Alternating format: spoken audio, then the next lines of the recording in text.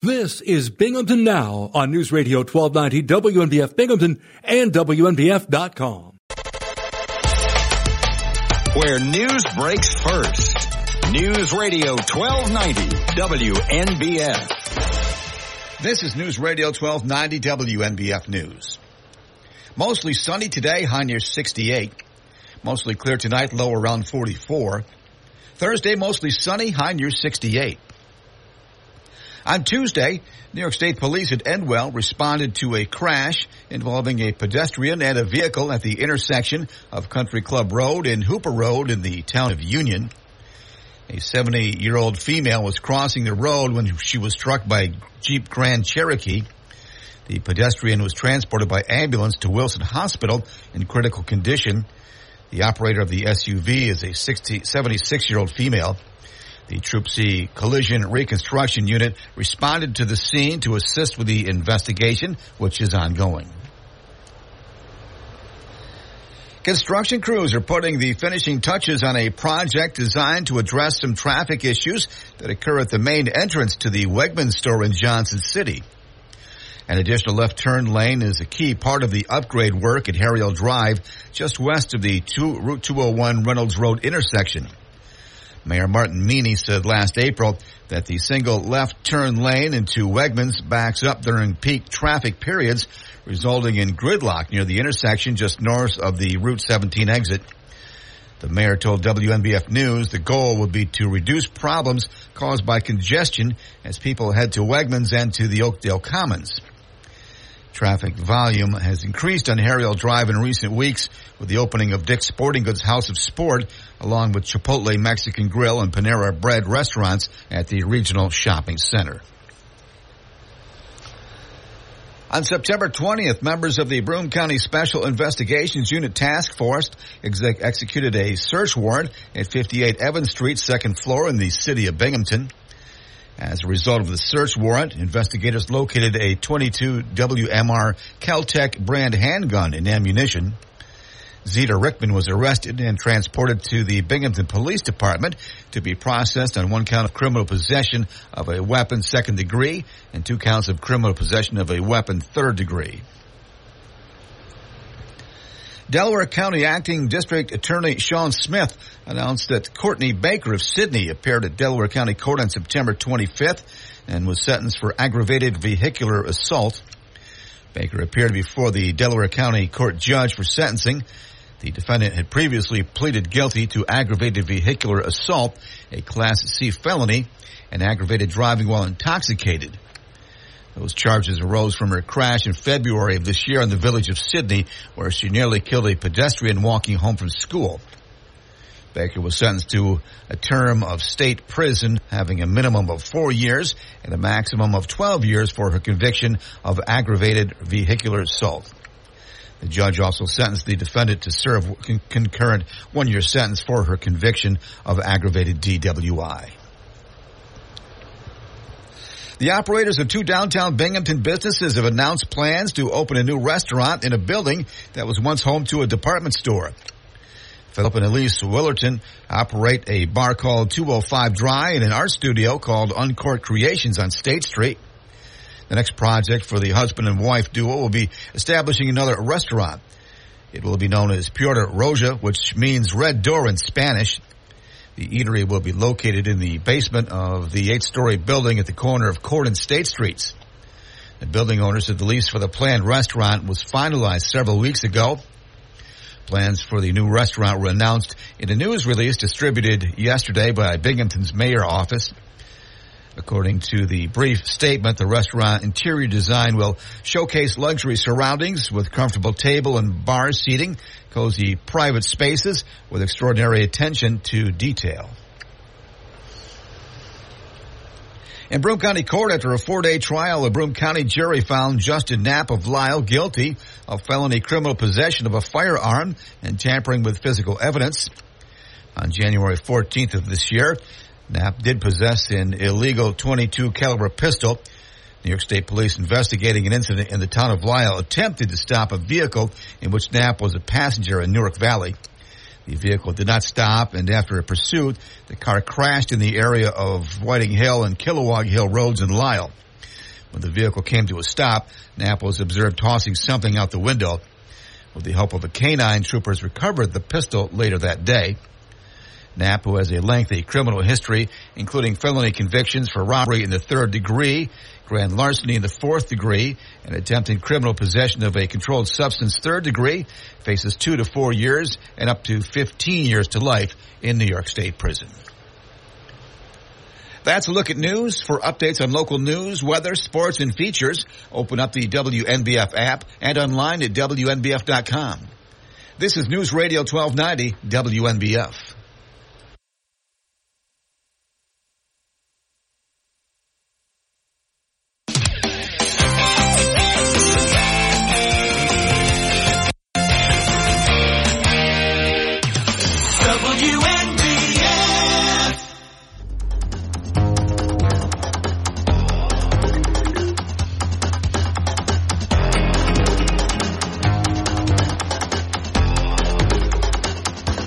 I'm Bob Joseph. This is Binghamton Now. Wednesday, September 27th, 2023.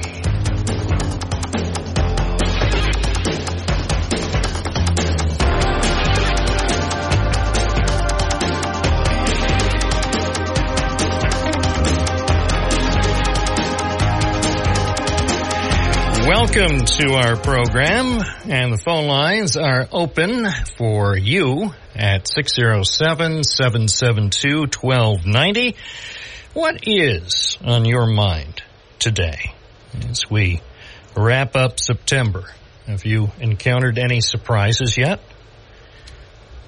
Or are you still waiting for a September surprise? We have a few days left to be surprised. These days, nothing really would surprise me. So, your thoughts about the month so far and a look ahead to October, which I think is going to be even more eventful than September has been. Let's hit the phones. Begin at 9:11. Good morning. This is WNBF. You're on the air. What's your first name? Where are you calling from? Hi, my name is Ron. I'm calling from the west side of our fair city. I was just on the west side of the fair city. Was that you? It was me, the only one who was actually adhering to the speed limit. That's how you can tell me. Well, everybody else is racing around the Recreation Park Speedway. There's one guy driving a bobmobile who is adhering to the 25-mile-an-hour posted speed limit. You know, that reminds me, this is not why I called, but since you brought up speed limit, I was thinking of our judge who was going down 17 or 86, as you would have it. You know who I'm talking about, of course. And I was wondering, I think maybe she deserves a moniker, a phrase. You know, you mentioned the judge going a certain speed and so on. Maybe you can refer to her in the future, I like it, as 119 Janine. I like it.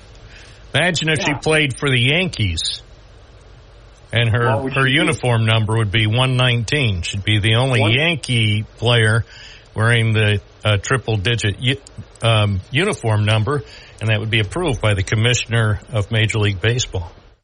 Yeah, and I can see that we're starting off the calls this day with something very serious, which is nice. I had a thought, Bob, and I heard that the state is going now to open up more eligible candidates for state troopers. And I just was wondering, one of the things that will be allowed are tattoos if they are covered up. And so it made me think, okay, you're applying to be a state trooper and you meet the height, weight, age, eligibility qualifications, and you qualify in every way, but will there be anything per se about the content of the tattoo. I mean, if you have a tattoo on your forearm that says Mom or your football team or the American flag, well, that sounds reasonable. But how about if you have something like political or you have, Mick Jagger's tongue, that icon of Mick Jagger's tongue? That would be fine. Would it? How about if you kind of stray into the area of something risque? You're talking about like a Mansonian tattoo, the one that... Mansonian. Yeah. Or a teardrop. How about if you have a teardrop coming down from your eye? That could be problematic. The thing when you start going down this road, some would say it's a slippery slope because, whether it's tattoos, piercings. What is the state police rule regarding body piercings? You can have piercings, I suppose, if they can't be seen, but what if they can be? I don't know. These are questions that try men's soul. These are questions that try the souls of people. Don't want to be. Oh, yes. Have to be inclusive. Now, and here's something I hadn't thought of until it was announced that tattoos would be allowed if covered up. Do state troopers wear short sleeve shirts in the summer? I don't even know if they do or not. Did you? Well, hold on. Now you got me wondering, because I think they do. You would think that would be a simple question for me to... Actually, now I see they do. Wait, hold on. Do they? I believe they do. Now, how could I have been covering law enforcement issues? Hold on a second. But now I'm looking for pictures. Oh, yes, they do. Okay, thank you. Yeah, I had to. Isn't it funny? Such a simple question about short sleeve, and you momentarily boggled my mind, and my mind isn't easy to boggle. Yes, I know. Here, actually, based on a quick search, one of the images that pops up from the Google search engine actually shows tattoo policy, and the photo, I'm going to click onto the website in a moment because I trust the website because it's New York State Police, but tattoo policy / join the state police, and it shows a trooper wearing a short sleeve uniform shirt with the requisite New York State Police patch, but you can't see, I'm going to say his face, but I don't want to misgender. We can see the person portraying a trooper just below the neck, and then with the person's arm outstretched, and apparently this is to illustrate the tattoo policy. So you could have a tattoo above that mark around your elbow. I suppose, unless you had a tattoo, say, on the lower part of your arm, and you wanted to wear a long sleeve uniform shirt even when it's 99 degrees in August. Oh, yeah. Here it is. Now I actually punched up the page. Tattoo policy. And they show an arm with someone getting ink. So they're trying to really reach out to people, and it has all the details. First of all, an overview. Oh my gosh. Okay. Your questions are answered here. Actually, my questions are answered. I love it. And okay, here. Let me point out some of the key things here. The latest information from the New York State Police: tattoos, brands. I hadn't even thought about brands. Tattoos, brands, body piercings, and other body art shall not be visible while a member is in uniform or other business attire, with the exception of a single band tattoo no more than 3/8 of an inch in width on one finger. Tattoos on the chest, back, or arms must be covered by wearing a properly fitted uniform, shirt, or business attire with no portion of the tattoo showing. Wow. Oh, here, this answers the thing about the summer uniform. If any portion of the tattoo, brand, and or body art is visible when wearing the short sleeve summer uniform, the member must wear the long sleeve uniform shirt with a tie. So they've already addressed that. Tattoos on any portion of the head. Well, that addresses your Mansonian tattoos. Tattoos on any portion of the head, neck, or facial area are prohibited and cannot be concealed using cosmetics or any other product. Tattoos, brands, and or body art that are unprofessional. Now, who's going to judge that? Unprofessional or offensive are prohibited. Again, what's offensive to you might be just perfectly fine to me. Examples shall include, but are not limited to, depictions of violence or criminal activity. I'd say that's understandable. Sexually explicit, vulgar art, words of profane language. Guess that's to be expected. Symbols likely to incite a strong negative reaction in any group, i.e. swastikas, etc. Also, initials, symbolism, or acronyms that represent criminal or historically oppressive organizations or activities, i.e. AB, KKK, SS, street gang names, numbers, and or symbols. Oh, listen to this. I mean, they've covered it all. Ultraviolet tattoos. Any tattoo visible or apparent only with the use of ultraviolet light must still adhere to the requirements set out above. So if you think you're trying to be cute with an ultraviolet tattoo that says, I love Pennsylvania, that can only be seen when somebody shines a UV light on it, you're not getting away with that, sir. Brands and other body art are subject to the same requirements, limitations, and prohibitions applicable to tattoos. And finally, thankfully, body piercings and or body art. Body piercings and or body art shall not be visible while a member is in uniform or other business attire. Then they have, further, complete, oh my gosh, I could spend the entire program. Already feels like we did. We've spent nearly 10 minutes on this, but it's still interesting. And I certainly encourage, I endorse this section of the Internet where the New York State Police goes into explicit detail about their tattoo policy. And Bob, may I close my call with a trivia question to you? Yes, you may. Do you remember the TV show Fantasy Island? Yeah. Z-Plane. You know what his name was, that little guy? Yeah, I know, but you're not going to get me to say it. I know. You're not going to trick me. Well, I'm just wondering if he's mentioned in the New York State Trooper policy. They're covering everything. Probably. Who knows? They might have a completely separate website just addressing him.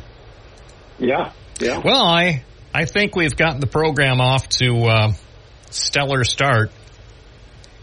I have to admit, you and me, and now thousands of other people around the tri-state area know more about the New York State Police Trooper or New York State Police tattoo policy than probably the governor does. Certainly, I doubt she knows anything about this.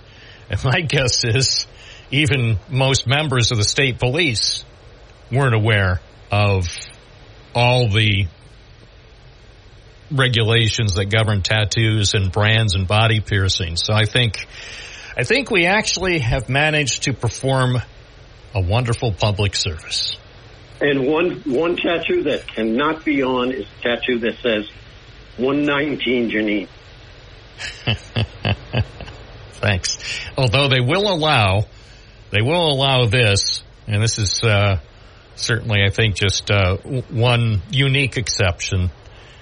They can listen to Binghamton Now on News Radio WNBF. That That is allowed on the member's left hand. Or the forehead. As long as it's tasteful. Thank you, Ron. 924 at WNBF. No other show in America would dare to go where we go.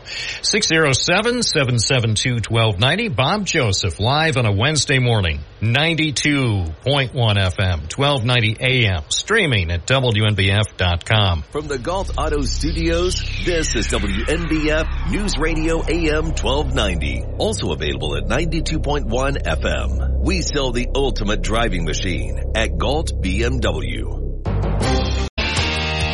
News Radio 1290 WNBF. It's 927 WNBF. The following live segment has been paid for by KSO Insurance Solutions. Good morning, Karen Sweet O'Neill. Good morning, Bob Joseph. How are you? Super. Super duper. You're loving life, man. That was quite a segment. Well, let's put it this way. Nobody else anywhere, not just in America, anywhere else on the planet is going to do a show with 10 minutes on that topic today or any day. So even the state police, I can picture. We just had the state police Troop C commander, the major, the one who's in charge of Troop C, which is based in Sydney. It covers several counties here in the southern tier. Major Jeffrey Van Auken was in the studio just a few days ago. And my guess is, and I wouldn't be surprised actually that he's listening. He might be tuned in as he drives into Troop C headquarters in Sydney. And even he is saying, wow, now I know everything about state police tattoos. Now, coming up Friday on WNBF, we will, for the first time ever, expose, literally and figuratively, the WNBF tattoo policy. Oh, I didn't know you had one. Nope. Mary Beth. You have one now. Mary Beth is listening. She's saying, like, okay, so Bob is giving me 36 hours to come up with our policy because he's going to talk about it on Friday. Okay. Right? She's probably saying, Bob, I've got other things I need to do, but my guess is her policy would just pertain to me. Bob Joseph tattoo policy. No. Quite simple. Quite possible. Not nearly as complicated or comprehensive as the state police tattoo policy. Anyway, what can we expect when you join us around this time tomorrow morning? Well, actually, today is Wednesday, so... Oh, right? wait. Yeah. Oh, my goodness. Hold on. Work with me, Wait. No. You're right. Hang on here. Wait. So... But I certainly can join you again tomorrow, because, yeah, you're right, I didn't join you yesterday. Yeah. So maybe I will. But so you're not disappointed that I didn't play. Let me just play just the beginning of your usual Wednesday morning. I'm not going to play the whole thing because... Why not? Oh, okay. All right. Well, but give me a countdown. You have to make it professional. Give me a 3 count. 3, 2, 1... Providing you with the best solutions of your lifetime. The KSO Insurance Weekly Spotlight with Karen Sweet O'Neill on News Radio 1290 WNBF.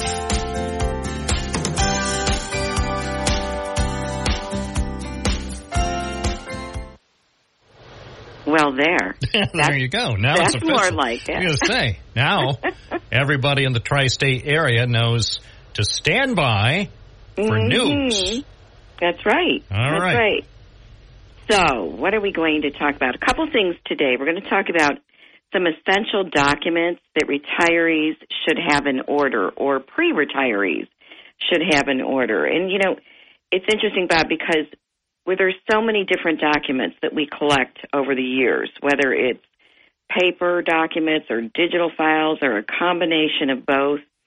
And staying organized with those documents is a real easy way to avoid wasting money before you retire and after you retire.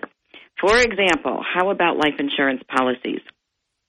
Well, you know what? They can't be paid out to your dependents when you pass away if they don't know where they are or what company they're with or how to access them.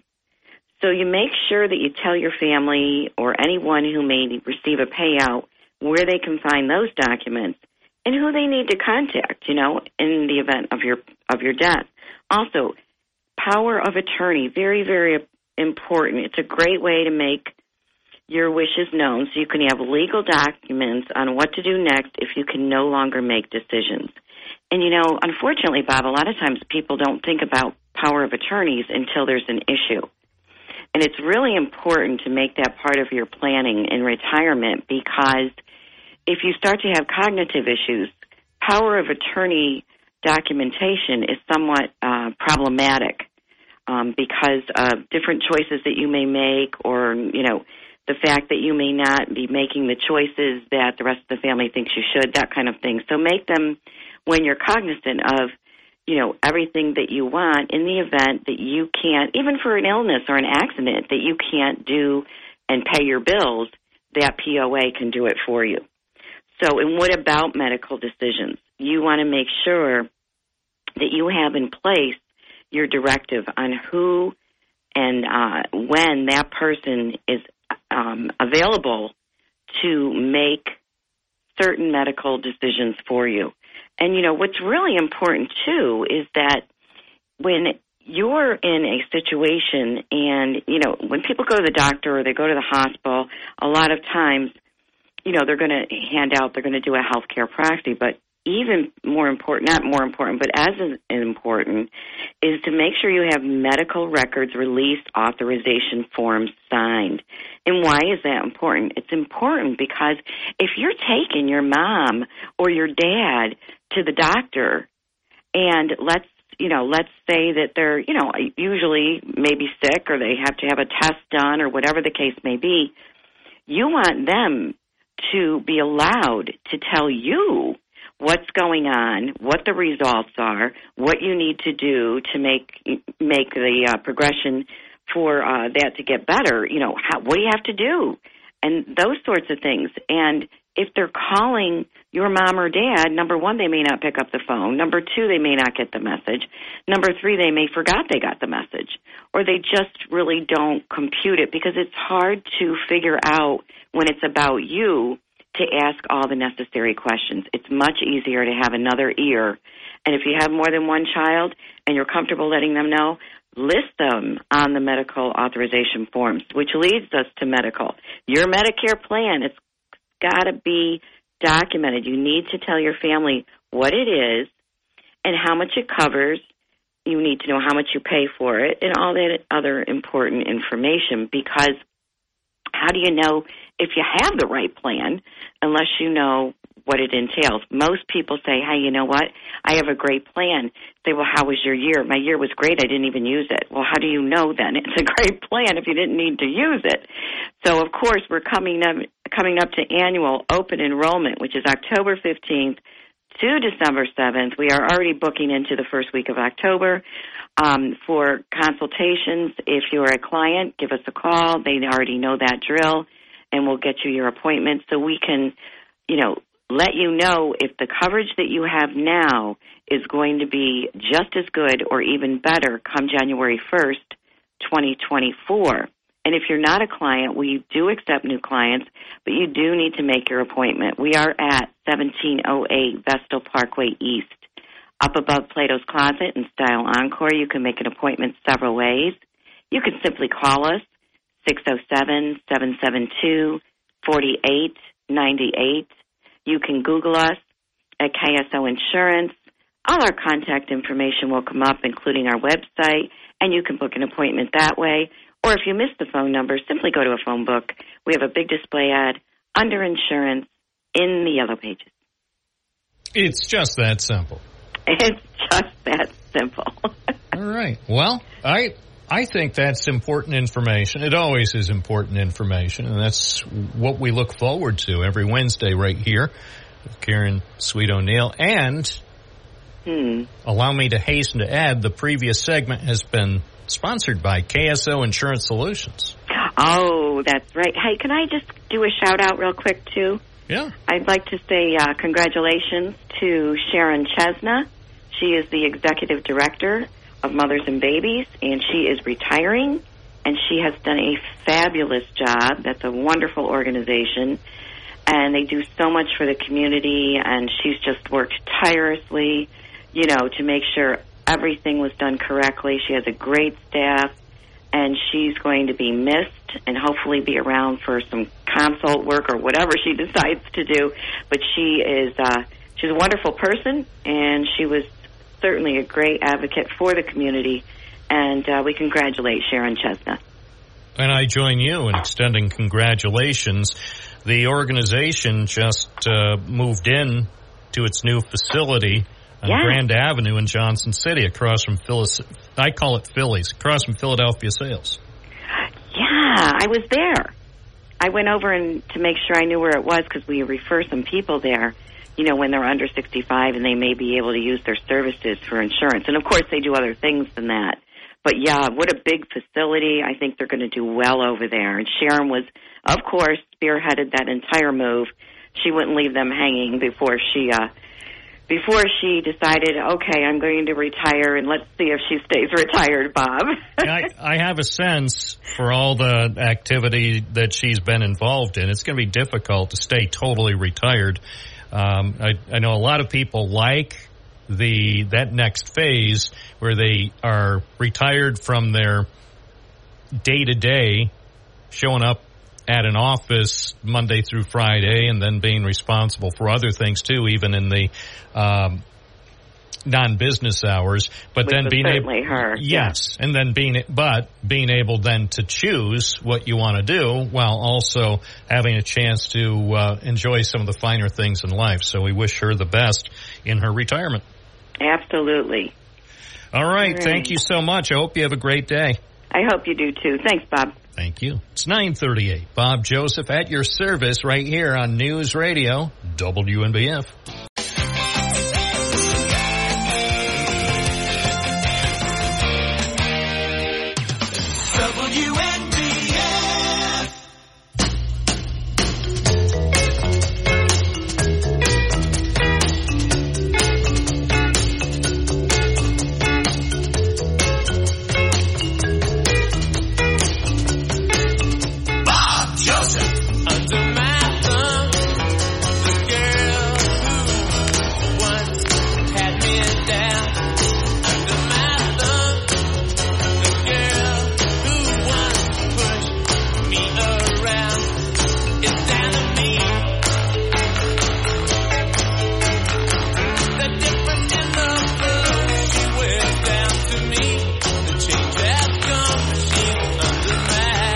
WNBF at 9:43. This is the Bob Joseph Experience, or also known as Binghamton Now.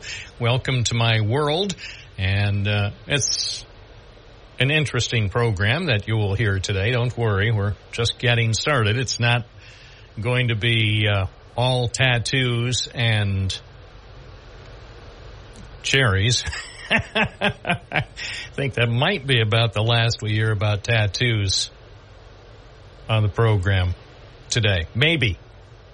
But who knows? Oh, my goodness. We do have our fun, don't we? Don't worry. The funometer will be pegging into the red in less than 30 minutes. Yeah, stay tuned. You'll hear what I'm talking about. Congratulations to the Erie Seawolves, the Eastern League champions. They are the champions, my friend. We thought the Rumble Ponies would be the champions, my friend, but they weren't. And so I extend my sincere congratulations to the Seawolves. They defeated the Rumble Ponies decisively last night, the second game of a best-of-3 series that was played in Erie.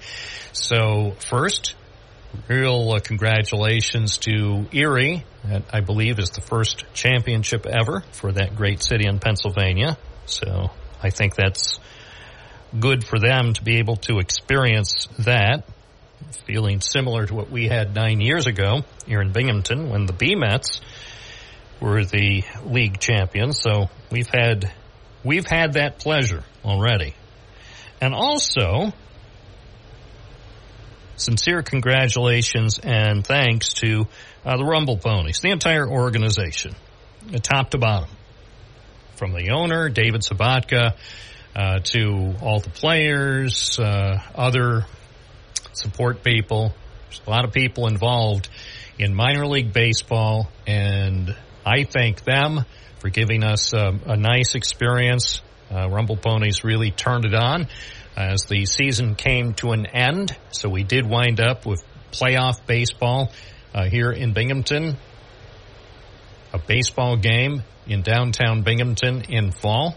Yep, I'll never forget it. And even though they didn't win on Monday night, it still was nice to see baseball that late in the year. And as I pointed out, it's not going to be long now until it's April 5th when the Rumble Ponies will start their 2024 season at home, hosting the New Hampshire Fisher Cats. It's only 191 days, so who's counting?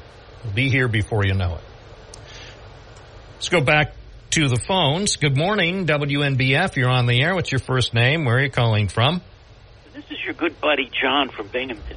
Oh, thank you. It's nice to have a good buddy in Binghamton. What's on your mind, John? Well, a couple of things. There was a meeting of the Republican committee. I have been a member of that party for, 50 years, and I couldn't come in. It's interesting. Why weren't you allowed to come in? I could see if they didn't want me in, because I'm a member of no political party, so I'm basically a man without a country when it comes to political parties. But if you've been a member of the grand old party for half a century, you would think they would welcome you almost as an elder statesman. No elder statesman need apply. You have a 21-year-old guy running it, comes in from Albany. He's learned his trade from Bijoy Datta, another young man that headed the party. I'm not a committee person, but that wouldn't enter into it in my mind. You would still want to be there to observe. You couldn't vote, but you could be there, especially if you want to create a big tent. They expelled Linda Jackson, one of the winners, a woman that won a hard battle on the Republican line in the village of Endicott, sitting public office holder. They asked her to leave, and a committee person. So no wonder the number of committee people has gone down, and it's gone down quite a bit, because this Republican closed circuit. And you mentioned elder statesman. That would be Paul Van Savage. I nominate. He's so he's still allowed in. Oh yeah. Okay. Yeah. Now it's. I would think that they would welcome you. I mean, you are one of the highest profile Republicans in the county, a non-office holder to be sure. But I would say in terms of name recognition, John from Binghamton is likely to be known by more Broome County residents than 99% of other Republicans. Yeah, I would say that's correct. But these are the never Trumpers. That's what they are. These are the people that thought Ted Cruz was going to win, even though it was clear that he wasn't. These are the Rove-ites. These are the Paul Ryan people. These people are not conservative. They're not Make America Great Again people. They are their own clique of small-time bandits. And they are very, very young, and they don't know crap from Crayola. So what is, in your view, what is the solution for the local Republican Party? Or is it as Carole King might sing, is it really too late? Well, they've lost the two state offices. This is under B. Joy Dada. They have one fella in the near the county line, Shenango County guy. They are not inclusive. They don't represent any principles but self-enrichment, and they fight their own. I mean, the minute somebody declares in a primary, they don't want them. And in fact, they would rather leave an office unopposed than have some citizen, some grassroots, and this has happened, half a dozen times, where they're not going to run anybody anyway. They're going to cede to Donna Lopardo's wishes. And somebody will come and say, well, I'll run. And then all of a sudden, no, we're going to challenge your positions, or we're going to put somebody else in there. This is the problem. I mean, Libis, God bless his heart, God rest his soul, gave these people an opportunity. And then they had the gall to exclude his son. They went on the warpath of one of the heirs to Libis's at least goodwill. Yeah, I often wondered about that. What would Tom Libis think about what's transpired since his death? I think he would. His son Nick endeared me with one gag line that Libis had a good sense of humor, and I ran into him after he filed his petitions, and I put the camera on him. I asked him a question, and he looked. He says, "Why don't you wait till I get somewhere before?" See, and look, Senator Libis had, I think that yes, he didn't like some of the many questions I may have posed, especially when he was sometimes under the harsh spotlight of scrutiny. And yet, you know what? He never canceled out on this program. He never, ever canceled, even when he could have. And maybe some people would have said he should have. If he had an appointment to be on this program and the headlines of the day were bad, he wanted to come on. And he knew. I mean, there was a particular time where he knew he was going to be probably, I wouldn't say interrogated, but it was a conversation that for almost 30 minutes focused on the news of the day, and those weren't the questions he would have wanted, but you know what? He participated. I always gave him so much credit for that. It's Bob Joseph live on a Wednesday morning on WNBF. Frank.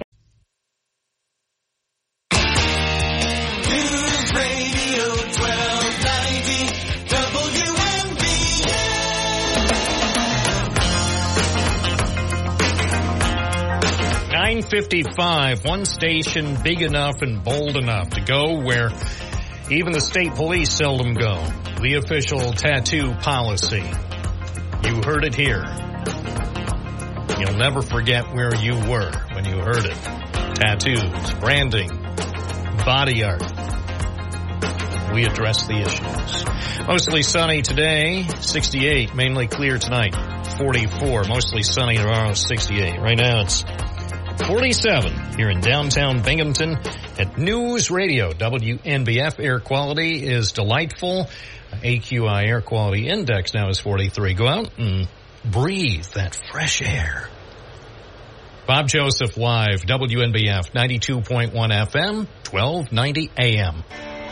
This is News Radio 1290 AM, WNBF Binghamton. Now on 92.1 FM, W221 EJ Binghamton, a Town Square media station. Where news breaks first. News Radio 1290, WNBF. This is News Radio 1290 WNBF News. Mostly sunny today, high near 68. Mostly clear tonight, low around 44. Thursday, mostly sunny, high near 68. On Tuesday, New York State Police at Endwell responded to a crash involving a pedestrian and a vehicle at the intersection of Country Club Road and Hooper Road in the town of Union. A 70-year-old female was crossing the road when she was struck by a Jeep Grand Cherokee. The pedestrian was transported by ambulance to Wilson Hospital in critical condition. The operator of the SUV is a 76-year-old female. The Troop C Collision Reconstruction Unit responded to the scene to assist with the investigation, which is ongoing. Construction crews are putting the finishing touches on a project designed to address some traffic issues that occur at the main entrance to the Wegmans store in Johnson City. An additional left turn lane is a key part of the upgrade work at Harriel Drive, just west of the Route 201 Reynolds Road intersection. Mayor Martin Meany said last April that the single left turn lane into Wegmans backs up during peak traffic periods, resulting in gridlock near the intersection just north of the Route 17 exit. The mayor told WNBF News the goal would be to reduce problems caused by congestion as people head to Wegmans and to the Oakdale Commons. Traffic volume has increased on Harriel Drive in recent weeks with the opening of Dick's Sporting Goods House of Sport, along with Chipotle Mexican Grill and Panera Bread restaurants at the regional shopping center. On September 20th, members of the Broome County Special Investigations Unit Task Force executed a search warrant at 58 Evans Street, second floor in the city of Binghamton. As a result of the search warrant, investigators located a .22 WMR Kel-Tec brand handgun and ammunition. Zeta Rickman was arrested and transported to the Binghamton Police Department to be processed on one count of criminal possession of a weapon second degree and 2 counts of criminal possession of a weapon third degree. Delaware County Acting District Attorney Sean Smith announced that Courtney Baker of Sydney appeared at Delaware County Court on September 25th and was sentenced for aggravated vehicular assault. Baker appeared before the Delaware County Court judge for sentencing. The defendant had previously pleaded guilty to aggravated vehicular assault, a Class C felony, and aggravated driving while intoxicated. Those charges arose from her crash in February of this year in the village of Sydney, where she nearly killed a pedestrian walking home from school. Baker was sentenced to a term of state prison, having a minimum of 4 years and a maximum of 12 years for her conviction of aggravated vehicular assault. The judge also sentenced the defendant to serve concurrent 1-year sentence for her conviction of aggravated DWI. The operators of 2 downtown Binghamton businesses have announced plans to open a new restaurant in a building that was once home to a department store. Philip and Elise Willerton operate a bar called 205 Dry and an art studio called Uncorked Creations on State Street. The next project for the husband and wife duo will be establishing another restaurant. It will be known as Puerta Roja, which means red door in Spanish. The eatery will be located in the basement of the 8-story building at the corner of Court and State Streets. The building owner said the lease for the planned restaurant was finalized several weeks ago. Plans for the new restaurant were announced in a news release distributed yesterday by Binghamton's mayor office. According to the brief statement, the restaurant interior design will showcase luxury surroundings with comfortable table and bar seating, cozy private spaces with extraordinary attention to detail. In Broome County Court, after a 4-day trial, a Broome County jury found Justin Knapp of Lisle guilty of felony criminal possession of a firearm and tampering with physical evidence. On January 14th of this year, Knapp did possess an illegal .22 caliber pistol. New York State Police investigating an incident in the town of Lisle attempted to stop a vehicle in which Knapp was a passenger in Newark Valley. The vehicle did not stop, and after a pursuit, the car crashed in the area of Whiting Hill and Kilowog Hill roads in Lisle. When the vehicle came to a stop, Knapp was observed tossing something out the window. With the help of a canine, troopers recovered the pistol later that day. Knapp, who has a lengthy criminal history, including felony convictions for robbery in the 3rd degree, grand larceny in the 4th degree, and attempted criminal possession of a controlled substance 3rd degree, faces 2 to 4 years and up to 15 years to life in New York State Prison. That's a look at news. For updates on local news, weather, sports, and features, open up the WNBF app and online at WNBF.com. This is News Radio 1290 WNBF. News Radio 1290 WNBF. News Radio WNBF. This is Bob Joseph on a Wednesday morning. 92.1 FM, 1290 AM, and always available on the WNBF app. Here's the news, coming to you every hour on the hour. The weather's fine, but there may be a meteor shower. Tune in tonight at 5, 5:30, 6, 10, and 11. And then the news after midnight on News Plus for a nominal fee. Joining us in the studio is Scott Cecina. Good morning. Good morning, Bob. Thanks for having me. And thanks for being here. This has been something I think we've wanted to do for a long time, and it finally has happened. I love it. Yeah, finally. I love the studio. It's cozy. It's nice.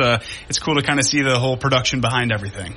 And it's interesting because it's totally different from a TV news operation and a TV set. And I think that's one thing. If people haven't either been to a radio studio or to a news set for a TV station, you might really be surprised. Because what you imagine, say, for the Binghamton Now studio, or what you might imagine for the 12 News set in Johnson City, in person, they're interesting, but occasionally not as impressive as you might imagine, as it shows up on your HD TV. Yeah, everybody has their own image and an idea in their head of what it's looking like and stuff like that. And then when they get to see it for the first time, it's not all they think it is sometimes, or it's more. So, and that's the thing. I think no matter what aspect of broadcasting, whether it's TV or radio, there's still an element of magic, even though now, people are able to essentially stream their own newscast anywhere, anytime, and so it's not quite as, from a technology standpoint, not quite as mysterious, but still to see, so that's where they do the news. Yeah. So anyway, a lot to talk about this morning. First, let's begin at the beginning. You grew up in Broome County. You are a local person. That's right. I grew up in Endicott, excuse me, if you're from the area there. But, grew up there. Went to UE, graduated 2010, went to SUNY Broome after that, then Oswego, and came back, worked in the area that I know and love. And here I am. And at what point did you think, news is something that interests me? So it was a little bit of a journey. When I went to SUNY Broome, I originally went there for civil engineering. And then after a year of it, I was like, this is a lot of math. I don't know if this is for me. So I took some liberal arts classes after that and took a TV production class that they still have there. And I started doing some stuff with that. I was like, this is pretty cool. Being able to use the camera and, the teleprompter and stuff, and kind of fell in love with it after that. And so tell me, going from there and getting your first job in TV, what path did you take? Was it relatively simple?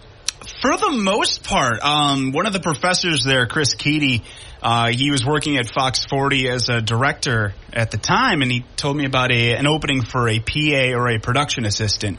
This is somebody who works behind the scenes, going out to either get stories behind the camera or they run the audio board. So he kind of opened it to the class, not just me, and was like, whoever wants to apply. So I was like, well, that'd be a pretty sweet way to get a foot in the door. So I applied for it and did the full interview with Larry Sperano was there and Mick Dwyer, all these guys. They were in on the interview talking with me, asking me some questions, and I'm sweating bullets, and 21-year-old kid just kind of like, oh man, these are the people you see on the nightly news all the time. But it worked out in the end. They offered me the position. I got it, started working the audio board, and I did that from 2012 until 2014, all while still going to SUNY Broome, and then also I transferred to Oswego in 2013 after I got my associates. So doing that, part-time, going out. And while I was at Fox 40, I kind of expressed an interest of doing some on-air stuff. And I talked with Sue Neubauer, the news director who's still there, and said, I'm kind of interested in maybe doing some stand-ups and reporting. And she said, all right, let's put you on the weekend.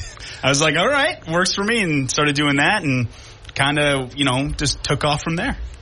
And you started at Fox 40 almost exactly 11 years ago. Yeah, you pointed out that to me this morning. I didn't even think about it. October 1st, 2012 was my very first day. So 11 years ago. So at this point, I probably was getting ready for the interview 11 years ago, or already had it. I can't remember. But so 11 years ago, I started at Fox 40 as a PA, just behind the scenes and stuff.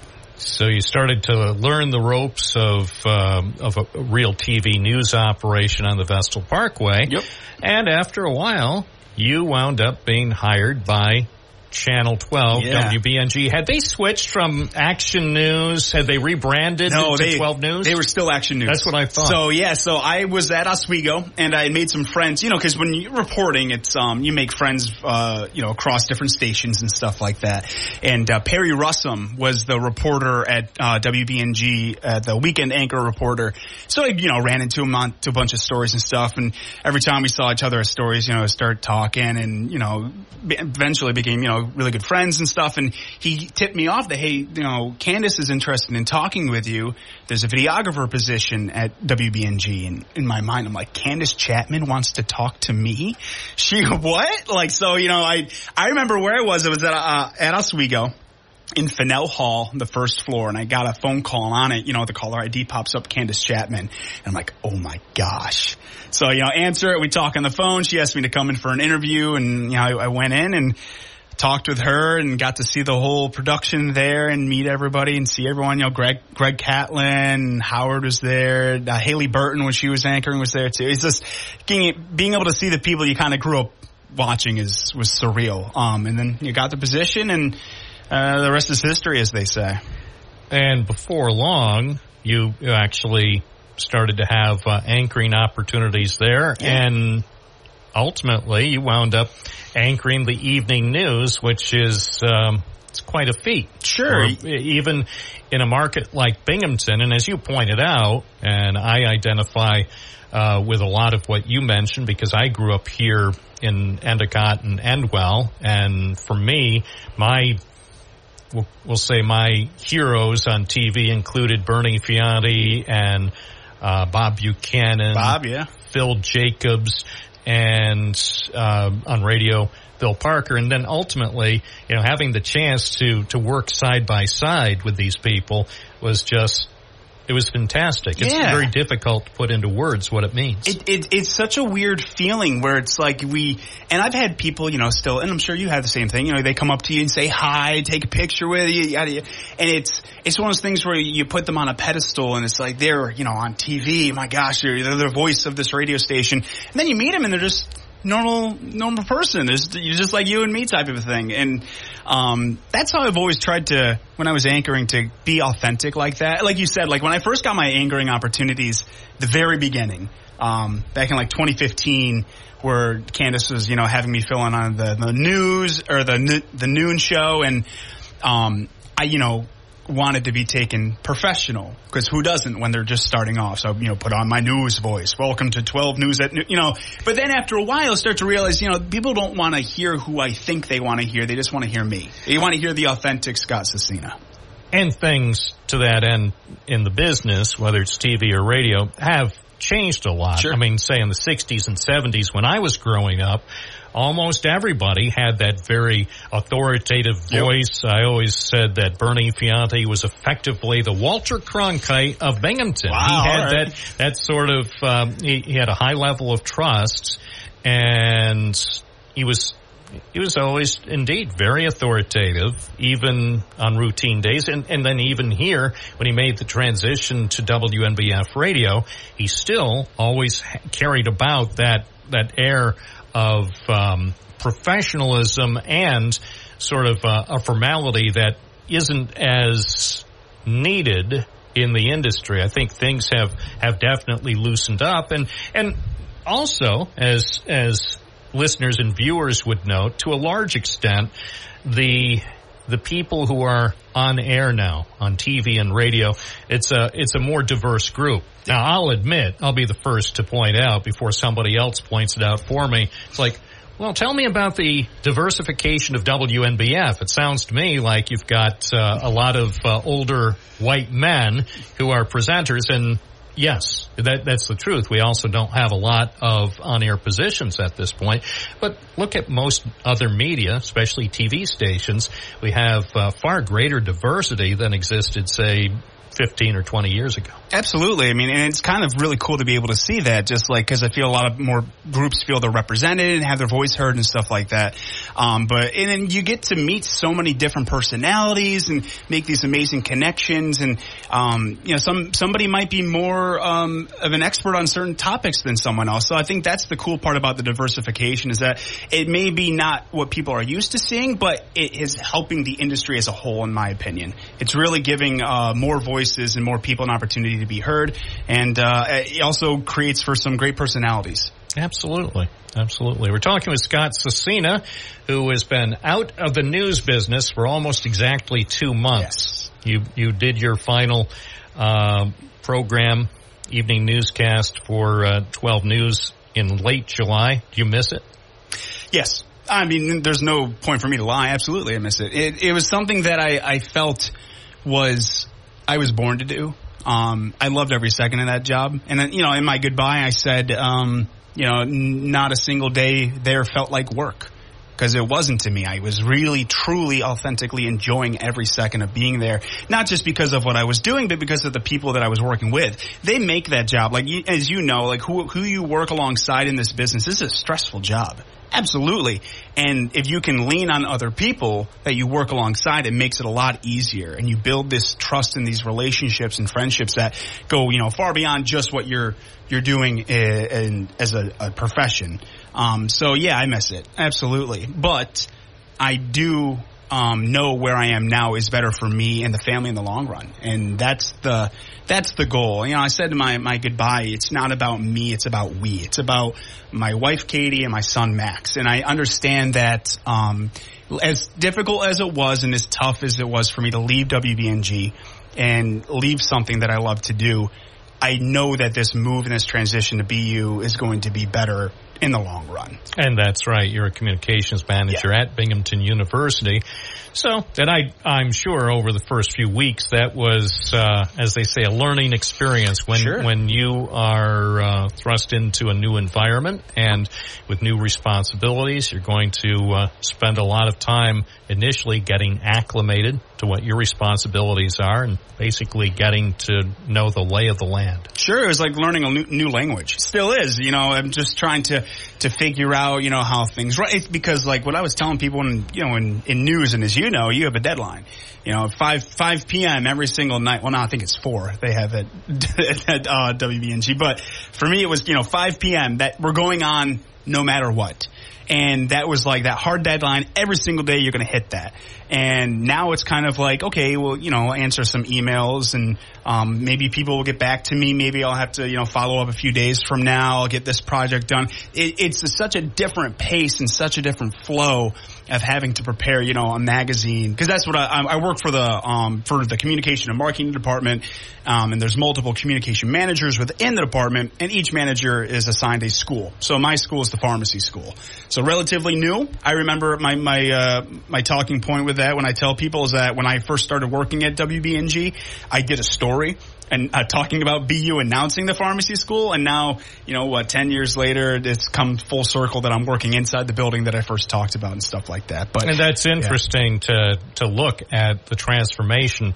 I still call it the Corliss Corridor because that whole swath of Corliss Avenue in Johnson City has been reinvented. If somebody had left Johnson City 15 or 20 years ago and then just popped in, they'd be astonished to see what happened with the pharmacy school. the Decker College of Nursing, the new R&D building that is nearly complete, plus a few other things that are going on. It's just been a tremendous amount of movement in that section as a result of the university. Yeah, no, it's had a huge impact. There's a ton of new shops and businesses down there that I didn't even know were there. And then, I go on my lunch break because I can just walk, the quarter of a mile from the pharmacy school to Corliss Ave over there in Main Street and just kind of walk along. And I saw there's some cool coffee shops. There's some new restaurants. That 8-Bit Bite, that cool video game spot just opened up. I went and checked that out over there. So it's interesting to see just the difference that the university has had on Johnson City as a whole. It reminds me a lot of what Owego's going through right now. They have a ton of businesses popping up over there too. It's just kind of cool to see a boom like that in Johnson City. Speaking with Scott Cecina here on News Radio WNBF, you touched on your family, your wife, and your son Max, and you've been through a lot over the last several months. That's to put it lightly. Yeah, it's this past year has probably been the most difficult year of my life. So it's coming up for a year since my wife was first admitted to Syracuse to the hospital. She was at Krause for a month because of complications during pregnancy, and then Max was born at 25 and a half weeks, at 1 pound 9 ounces on Veterans Day, so November 11th. So he's coming up on his 1-year birthday. And he was in the NICU in Syracuse for 3 months and then was transferred to Wilson for a month. And he came home in March of this year, and he is doing fantastic. Absolutely amazing. He's hitting all of his milestones. He's babbling like crazy right now. He's living and loving life right now, and I couldn't be more proud of him. And Katie, she, what she went through, it was extremely difficult. Well, I'm looking at the photo you posted of Max from March when he finally came home. Yeah. Beautiful. Unbelievable. There were so many people who were keeping you and your wife and Max in their thoughts and prayers. I can't tell you, Bob, how impressed I was with this area and how proud I am to live here because of so when I posted that picture, just being I first made an announcement, if you may remember, being I'm taking some time off, and I didn't say why. And that was in October. Because of Katie getting admitted to the hospital. And, there were so many unknowns. I didn't know what was happening with her, what was going to happen and all this. I just needed to focus on her and be there for her as much as possible. And a story that some people know, that a lot of people do not know, is that when Katie was admitted, we were already planning on moving. Everything, we were in the midst of moving into her mom's house. And because we wanted a good spot for the baby when Max was expected to come in February. So Katie gets admitted to the hospital, and, I don't know what's going on. I'm up there with her at Syracuse for 2 days. And that Friday, I had to leave her and come back home because we were moving. The moving van was going to be there. I had friends coming over. I needed to do this, And that drive home, leaving Syracuse and coming here is probably the most difficult thing I've ever had to do. Cried the entire way. The entire drive home from Syracuse. I don't know what's happening with Katie. I don't know what's going to happen with Max, and I can't be there for them. I have to do this. It was heartbreaking to have to leave her. But like I've said, it's all worked out in the end. Max is doing amazing. He's passing all of his milestones, like I said, and stuff like that. But this past year of what Max had to go through in the hospital, he's such a fighter, and then, having to leave WBNG, it's been a lot. It has been a lot, and that's an understatement, but I think I've grown a lot from it and learned a lot about myself through this last year. Well, we go through challenges, and sometimes many times we have no idea how things are going to end. No, yeah. And then ultimately we have to have the faith to look forward and get through it, and hope that also we learn from these experiences. Yeah. Any chance of going back into the lucrative business of journalism at some point in the future? I don't know. I've thought about it. I think there could be opportunities in the future. Right now, I'm really just trying to focus on the job at BU. But the cool part about that job is that my bosses, Natalie and Greg, have both told me that each communication manager does the job in their own way. They have all their unique strengths of what, Anthony Borelli used to work for the Press and Sun. He's there as a communication manager. And Jen McHale used to work at SUNY Broome. She used to write, for them. She's there as well. So everybody does the job in their own unique way. And my strength is really social media and video.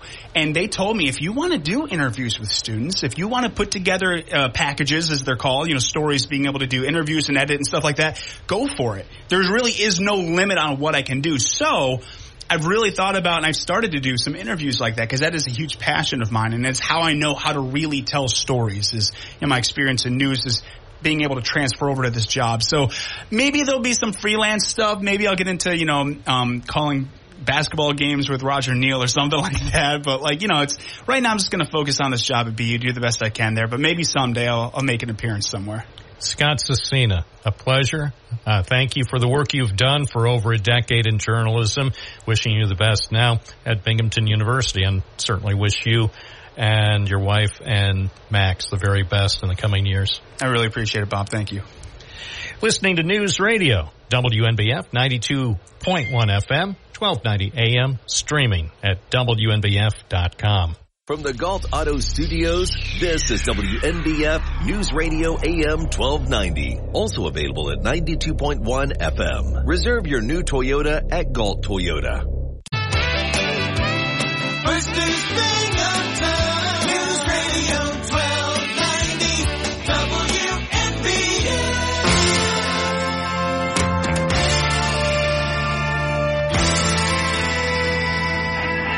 News Radio, WNBF. It's 10:34. Bob Joseph, 607-772-1290. That's the number if you'd like to chat. I'd love to hear from you.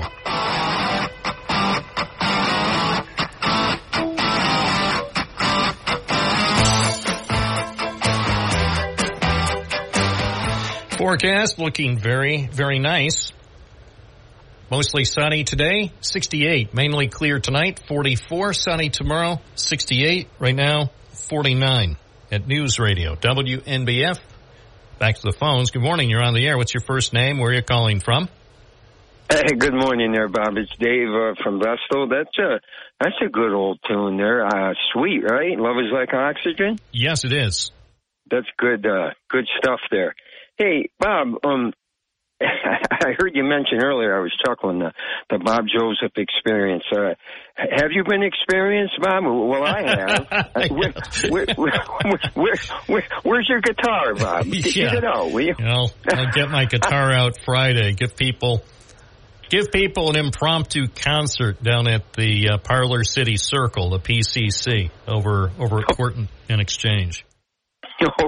Okay. Hey, I want to bring up, Bob, see if you notice, it seems like every time this year, just before winter, Bob, it seems like there's more roads closed, more construction, more. It's like they're trying to fit a lot of stuff in just before winter. Where they've been all summer. Do you notice that, or is it me? Well, I do notice that, whether it's always the end of season scramble. If that's, it certainly does tend to appear that way when you get to late September and suddenly you see road projects that need to get done before they shut down the plants. You're not going to get blacktop from the plant. I don't know how many plants we have in Broome County, if it's just one or two. Do you know? No, I don't. I know of one. Yeah, I know of only one as well, but there might be one or two others. But anyway, I'm under the impression they usually shut them down, I think, around December 1st. And so basically, as they say, the clock is ticking. A lot needs to be done in the next 60 days. And if, for whatever reason, if things didn't go according to their initial schedules earlier in the summer, then they're basically in a situation, oh my gosh, if we don't get it done, we're in big trouble because this project really can't wait till spring to be finished. So yeah, I suppose that happens, but I don't know if you can attribute it to any one thing, that they've just been hanging out and slacking off, since last March or April, whenever the actual construction season starts. I've seen a lot of activity around here actually for the last several months, and I don't think I've seen many projects idle for extended periods. Remember in Binghamton when it took, I think, more than 2 full construction seasons to redo Front Street, or what we saw a few years back, Riverside Drive, the construction of Riverside Drive between Front Street and the Johnson City line. That took more than 2 construction seasons. I mean, both those projects were pretty ambitious. They were not just repaving, but also involved infrastructure work. But I remember doing stories, especially Front Street, with the businesses being affected, because they would say, well, there's nothing apparently much going on, and yet people can't get to our business. So, although it also, well, speaking though of delays that people experienced, the work that was done here downtown on State Street between Henry and that block, about a block from here, for the art district, that seemed to take a long time for some reason. But well, you notice, Bob, if you notice, I mean, speaking of the time it takes to do a lot of projects, if you notice, Bob, sometimes you'll go by a site and observe. You'll see one guy down in the hole digging or working, and there's like 4 or 5 surrounding the hole with coffee in their hands, yakking away and laughing. Well, I know people see that, and I hear that frequently. And hey, I don't comment on the logistics or the staffing. And look, I mean, sometimes if you show up at a particular point, and this could be for a road reconstruction job, or I just went by what I think is a big water line repair job here in Binghamton. Sometimes it might appear that there are 1 or 2 people doing actual work and 5 or 6 hanging around, talking about how great the Giants are this season. But again, if you go at a different time, sometimes you can see a lot of people all working. So I don't know. I don't monitor most projects consistently, and I know sometimes. Well, for example, and here's an unfortunate example, but it was in the news. I mean, when the city was having Clinton Street reconstructed, and that was a 2-season project, I believe, a 2-part project. Remember, last April, on Friday, it was Good Friday, and even on Friday afternoon at 2 o'clock, I think were a lot of people working, and that's when, unfortunately, one of the people working on the job was seriously injured. And there were a lot of people. When I went there after the injury occurred to cover the cover the story, I was surprised that going into what for many people was a holiday weekend, there were a lot of people on site, and a lot of people in another area closer to Clinton Street who were busy working on Glenwood Avenue. So I don't know. I know what you're saying, what appearances are, but Bob, the late season push to get this in, I mean, could it have anything to do with? It seems to coincide with. Could they be using the funding from school tax money being pumped in right now? No, that wouldn't work, huh? No, that's okay. That is coincidental. Oh, okay. Just a thought. Yeah, no, right, I mean, that's my opinion. If somebody from a municipality wants to chime in and say, "Oh yeah, that's exactly what we do. We wait for the revenue that we get from taxpayers, and then we decide we're going to start paying the workers." Now, I mean, these projects are in the budget far ahead of time, so they're You're not waiting for an influx of revenue. They close their eyes and they start seeing snowflakes, Bob. Then they seem to hurry up here. Well, you got to though. But that's. I mean, not just for road work or infrastructure work. That's the story for all work. That true. You know, for example, say if I'm going to do a newscast, just pick a random time, a newscast at 1:30 this afternoon, and it's going to be live. I mean, a lot of times the headlines in the afternoon, they're 60-second headlines, and a lot of them are recorded ahead of time. But say if it's going to be a 1:30 live newscast, I know that's my deadline. If I'm going to do a breaking story, the sounder will sound, and then at 1:30:05, either I'm here or we miss it. And so that's a deadline. That's what you call a hard deadline. So as far as, and that's true, though, for every human endeavor. You know, I know some people who are they run their lives always behind. And, you know, if you want them to show up at some place at noon, you tell them, say you're having a party or a picnic or something that starts at noon, you're inviting everybody else. You tell them, okay, the picnic will start at noon up at Round Top, be there. But you tell this other person, okay, the picnic starts at 10:30, so be there.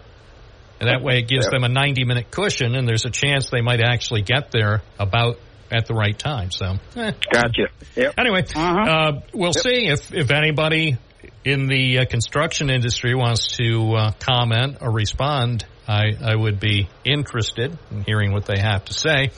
607-772-1290. This is Bob Joseph, live on a Wednesday morning. WNBF. WNBF.com.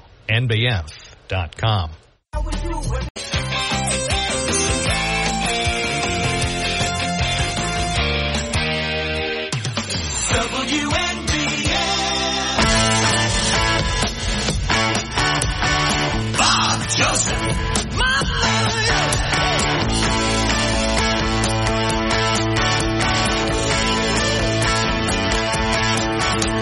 10:46 at your quiet islands. More Mantovani. Less raspberries. Quiet island. Oh, come on, man. What else is going on here? Did enjoy the conversation with Scott Cecina. It is kind of amazing to me. It took so long for us to actually arrange to have Scott here in the studio. So it was great. Wonderful. Oh, this is an oversight. I guess we touched on it, but again, cannot say enough in terms of thanks to the Binghamton Rumble Ponies, David Sabatka, the owner, and then everybody in the organization. Everybody in the organization, players and people who work the concessions. One thing I know, and I don't know the full extent of it, but one thing I can certainly say is no aspect of minor league baseball is particularly easy. It's always challenging. Everything these days, I think, is challenging. But I really, really do appreciate now looking back and having I think a better understanding, not a full understanding, but a better understanding of what folks go through. Also, the broadcasters, I enjoyed listening to Jacob and Matt last night here on WNBF. And interestingly, toward the end of last night's game, where Rumble Ponies lost to the Erie Seawolves, in the final innings, I was listening actually to coverage from both sides. So from the Rumble Pony side here in Binghamton and WNBF. So we were listening on the left side, my left ear to Jacob and Matt, and then listening to the coverage out of Erie with my right ear. It was fascinating. I mean, the two feeds were not perfectly aligned, but they were close enough. And it was interesting to compare and contrast. The Erie coverage actually, even though they were victorious and the Seawolves became the Eastern League champions last night, their coverage wrapped up, I would say, at least several minutes before the coverage here on WNBF. I might have guessed that their post-game show would have gone on even longer. I mean, it was adequate, but I noted that with the final broadcast of the season for the Rumble Ponies, that Jacob and Matt did some extended coverage, and some of the thoughts that Jacob Wilkins shared too about minor league baseball during last night's broadcast also got me thinking more about the whole enterprise. So he presented some things that I haven't considered a lot, so that it really is, it's special. And it's special for every team that's part of the league. So yeah, teams compete. Everybody at the start of a new season wants to be the champion. There can only be one team, ultimately, that becomes an Eastern League champion, and this year, it's Erie. But look at the entertainment that we had since last April at Mirabito Stadium, at our ballpark. So much entertainment, so much fun, and don't take it for granted. Don't take it for granted. Support local enterprises. And if you're like me, you're probably looking forward to April 5th of 2024. That's when the Rumble Ponies are scheduled to host the Fisher Cats. They'll open next season at home here in Binghamton. It's 10:51. Good morning from WNBF. News Radio 1290 WNBF.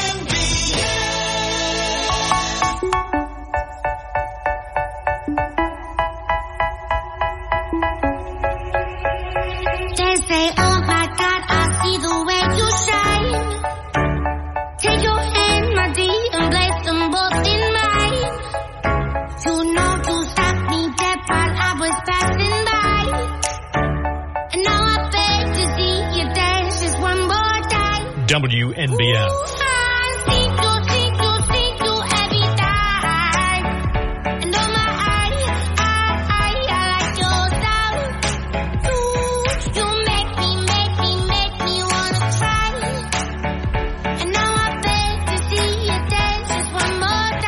I love Taylor Swift. Dance for me, dance for me, dance for me, oh, oh.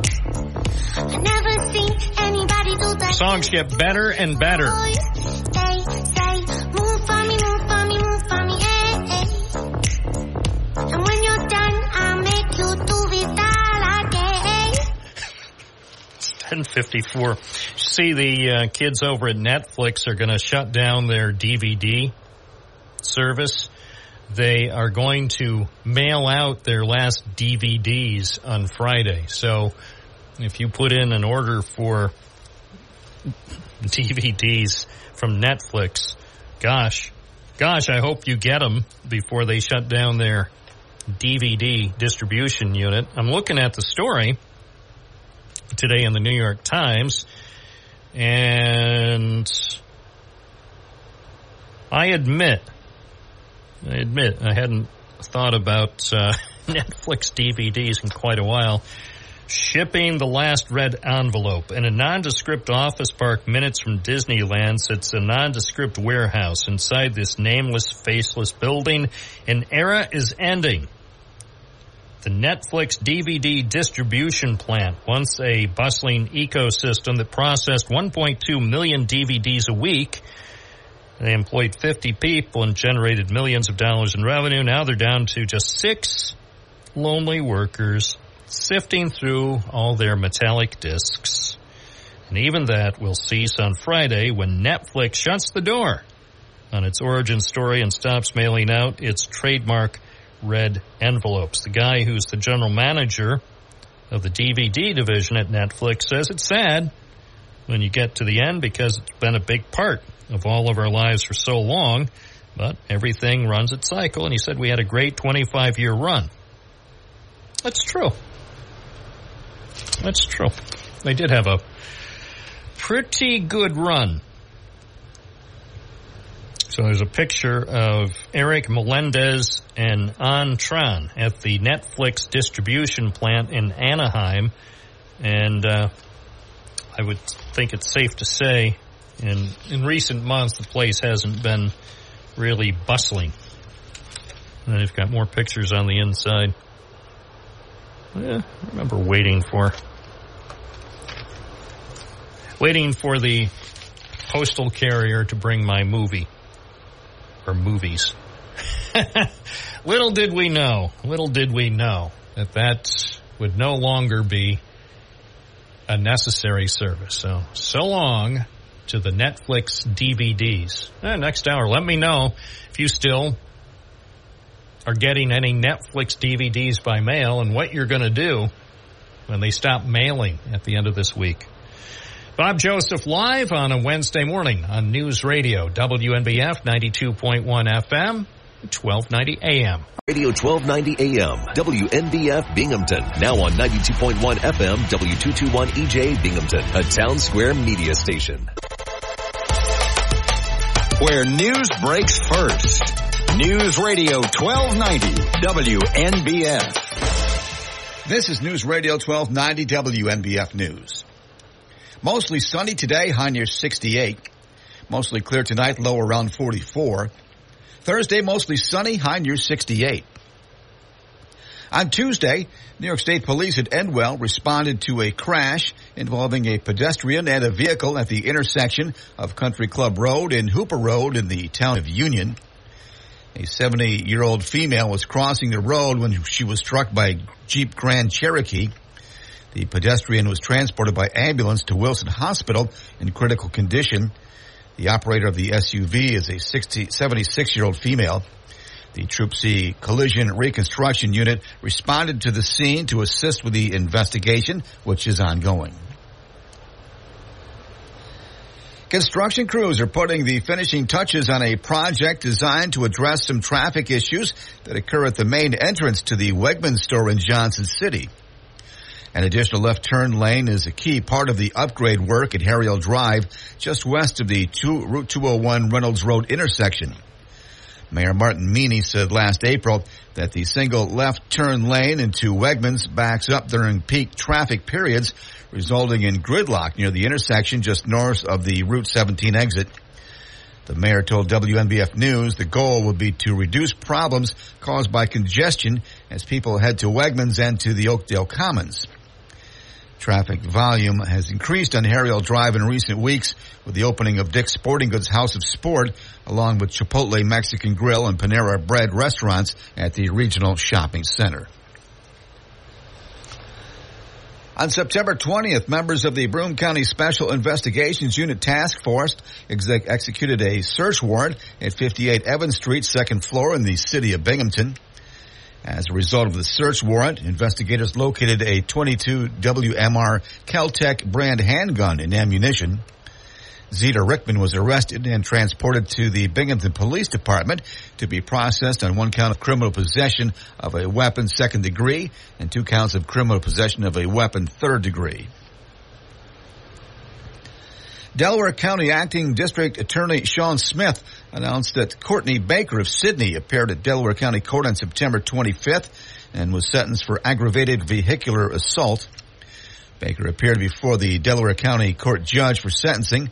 The defendant had previously pleaded guilty to aggravated vehicular assault, a Class C felony, and aggravated driving while intoxicated. Those charges arose from her crash in February of this year in the village of Sydney, where she nearly killed a pedestrian walking home from school. Baker was sentenced to a term of state prison, having a minimum of 4 years and a maximum of 12 years for her conviction of aggravated vehicular assault. The judge also sentenced the defendant to serve concurrent 1-year sentence for her conviction of aggravated DWI. The operators of 2 downtown Binghamton businesses have announced plans to open a new restaurant in a building that was once home to a department store. Philip and Elise Willerton operate a bar called 205 Dry and an art studio called Uncourt Creations on State Street. The next project for the husband and wife duo will be establishing another restaurant. It will be known as Puerta Roja, which means red door in Spanish. The eatery will be located in the basement of the 8-story building at the corner of Court and State Streets. The building owner said the lease for the planned restaurant was finalized several weeks ago. Plans for the new restaurant were announced in a news release distributed yesterday by Binghamton's mayor office. According to the brief statement, the restaurant interior design will showcase luxury surroundings with comfortable table and bar seating, cozy private spaces with extraordinary attention to detail. In Broome County Court, after a 4-day trial, the Broome County jury found Justin Knapp of Lyle guilty of felony criminal possession of a firearm and tampering with physical evidence. On January 14th of this year, Knapp did possess an illegal .22 caliber pistol. New York State Police investigating an incident in the town of Lyle attempted to stop a vehicle in which Knapp was a passenger in Newark Valley. The vehicle did not stop, and after a pursuit, the car crashed in the area of Whiting Hill and Kilowog Hill roads in Lyle. When the vehicle came to a stop, Knapp was observed tossing something out the window. With the help of a canine, troopers recovered the pistol later that day. Knapp, who has a lengthy criminal history, including felony convictions for robbery in the 3rd degree, grand larceny in the 4th degree, and attempted criminal possession of a controlled substance 3rd degree, faces 2 to 4 years and up to 15 years to life in New York State Prison. That's a look at news. For updates on local news, weather, sports, and features, open up the WNBF app and online at WNBF.com. This is News Radio 1290 WNBF.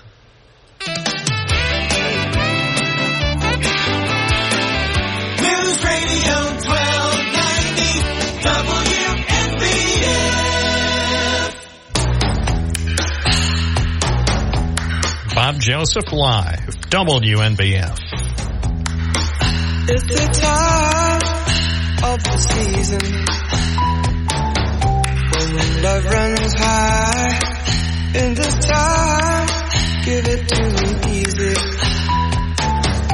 and let me try with pleasured hands to take you in this time to promised lands, to show you everyone it's the time of the season for love. Wednesday morning, and we are on till noon. We'll be taking your phone calls shortly at 607-772-1290. So if you have things that ought to be shared with America and the world, you may call in. We're all ears at WNBF. Joined now by Joanne Hanrahan of the Friends of the Broome County Public Library. Time for another book sale. Good morning. Good morning, Bob. How are you doing? Oh, great. Did you hear that they're going to expand the library on Court Street? They're going to add 2 stories. You know what? You keep saying that, and someone's going to go, how can I donate and help that happen? And here, I'm just doing it for comedic effect. I'm auditioning for The Tonight Show because I heard Jay Leno is going to retire. Well, you know what? That's how this happens. Somebody starts a rumor, and before you know it, picked up, and someone goes, how much money do you need, Joanne? And oh, yeah. Well, and who knows? You may get a call sometime this afternoon from the Bob Joseph Foundation. They say, you know, we were driving past the library on Court Street, and we were thinking it would look nice with a 2 or 3 story addition. Which would you like? And you would say, well, would I be asking for too much for a 4-story addition? They say, oh, no, we have a blank check here. Let's see, 4 stories. Would $57 million be enough? Yep. And you would say, yes. Absolutely. Absolutely, I would. It's amazing because most of you all know that our library started on Exchange Street and opened up in 1903, moved here to Court Street in 2020. It's the first public library in the city of Binghamton that welcomed everybody into the library doors. And today, it is not just a library. It is we've built it into a community center, which, they've been trying to build a community center in the city of Binghamton. Well, you know what? You got it right here. So yeah, finally happened. Expand our library. Yep. Make it into a bigger community center. And it's also becoming a social club. People come here, they grab a table, pull out their pitch cards, euchre, bring their coffee in, they sit, they're playing cards. We are warm in the wintertime, cool in the summertime. It's a beautiful building, and we are going to make it even better going forward. So, yes, I would be all for putting on 2, 3, 4 more floors. So anybody out there who has grant money, or you got a lot of money you want to invest in your community, come talk to Josias and I at the library. Absolutely. Well, I won't list names, but we have several people who do, believe it or not, have access to that kind of money. And without telling tales out of school, they wouldn't miss that if they donated at least a few or even several $1 million. And that would be an interesting community gesture, too. And if they wanted to remain anonymous, that you would agree to that, too. You would not stipulate that, just because you're donating money for a library expansion, that your name has to be out there and bandied about by the media. Yep. Or if you want to pay for the whole new floor, we'll name the floor. Sure. Absolutely. The Bob Joseph floor. There you go. The 13th floor. Absolutely. The lucky floor. Anyway, tell us about the book sale that'll begin tomorrow. Tomorrow morning, we open our doors at 9:15 until 2:15, and it is for the members of the Friends. If you aren't a member, $10 for seniors, $15 if you're an individual, $25 for a family. Just come on in and say you want to walk around, you're not a member, but you're thinking about it. Our membership helps us get grants. When we go for grants, we tell them about our board. We tell them how many members we have. We have a volunteer staff of 70 people. That's what has helped us gain over $160,000 in just the last 3 years in grants. All that money goes right into the library. So I want to thank everyone who's already a member, and thank anybody who is thinking of becoming a member. We're the Friends, meaning we're all friends. We have a great time. We laugh and we joke. So then Friday, we are open to the public from 9:15 to 2, same hours. And we have 2 shelves of kids' books that go for 50 cents and 25. Old books. We have a bookshelf of arts, crafts, and hobbies, religion, history and politics, literature and poetry, social sciences, cookbooks, hardcovers, paperbacks, humor, self-help, sports, true stories, biographies, the cozy mysteries that everybody loves, and we have science fiction and fantasy, plus DVDs, CDs. We sometimes have VCRs, and we have puzzles. So I promise you, there is a book in here that you are going to want. And the books on Thursday and Friday are $1 for hardcover, 50 cents for paperback. Again, kids are 15, 25. On Saturday, bring your reusable grocery bag. Overfill it for $5. Take anything off the shelves you want. It doesn't matter whether it's a DVD or a CD or a book, whatever you want. $5 to fill that bag. We have people who come in and sometimes they're filling 3 bags, going home, happy as heck. And you know what? Winter is coming. So I want you to have plenty of books that if you're staying in town and you're going to be looking out the window while it's snowing, you'll be snuggling in. You got your coffee, your tea, or whatever you got on your drink side table while you read. And You'll have plenty of books to get you through the weather. Sounds like a plan. Our better books go into our bookshop, which is right off the rotunda. And I have to tell you, this week we have been sorting Monday, Tuesday, and today. We've been swamped. We got probably 10 books that look like they're brand new, and a lot of them are in our bookshop. So think about Christmas shopping. If you have a list of all of your friends who love certain authors, these books are immaculate. Some of them are nonfiction, fiction, whatever. But our bookshop is open Mondays through Fridays from 12 to 4.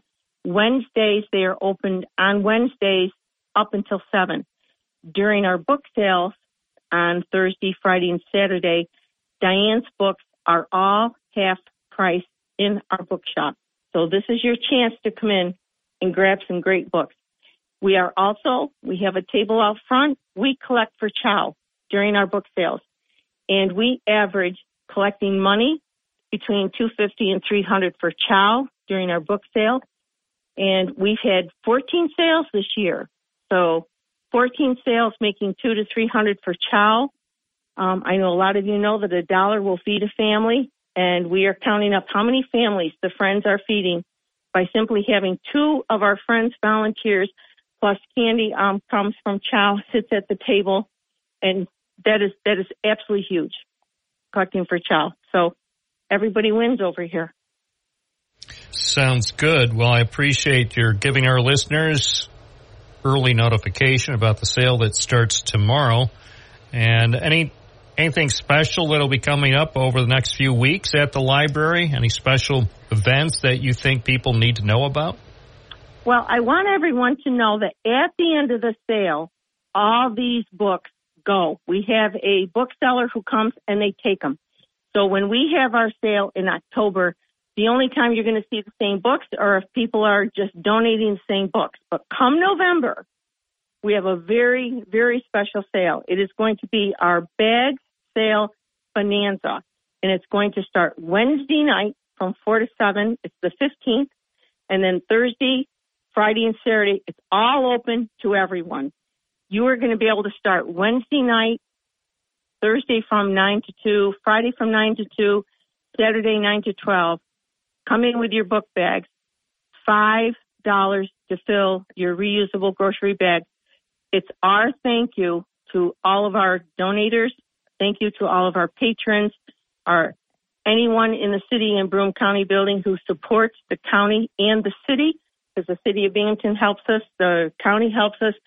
So that is our big Thanksgiving bash. So Wednesday, November 15th, it starts at 4 o'clock. It's for the whole weekend. It's a $5 bag sale bonanza for November. Joanne Hanrahan with the Friends of the Broome County Public Library. Thank you for joining us. Hope you have a great day. Bob, thank you so much for your support and for getting me on your show. I truly, truly appreciate it. Thank you very much. You're welcome. 11:21. We're here serving the community. WNBF 92.1 FM, 1290 AM, streaming at WNBF.com. Now is the time for all good people to use their device and punch in these 10 digits, 607-772-1290. That will connect you with the WNBF hotline. From the Galt Auto Studios, this is WNBF News Radio AM 1290. Also available at 92.1 FM. Save in a big way at Galt Chevrolet. If you're News Radio 1290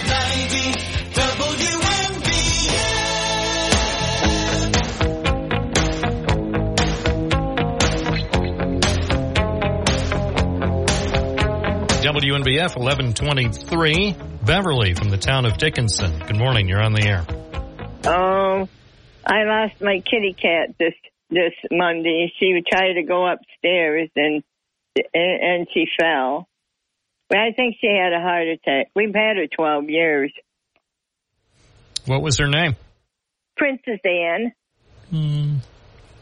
I'm so sorry. Yeah, she was. Yeah, she was a good kitty. She was. She was a good company for me and the family. So. But she's coming home on Friday. We're having her cremated. Well, that's the, I think, toughest aspect of having pets is.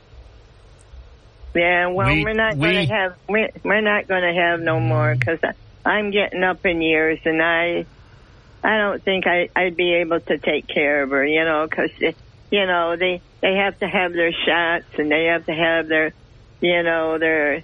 food and stuff, and of course we have to take care of their box and stuff, and I think it'd be a little too much for me.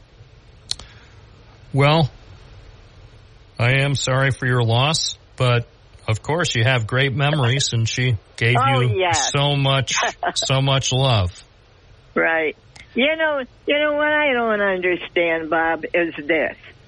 I called this one place, right? They said that they couldn't cremate her because they have to belong to their club. Now, since when does a veterinarian have a club? Well, that's the first time I've heard of it, but... Well, Bob, it's ridiculous.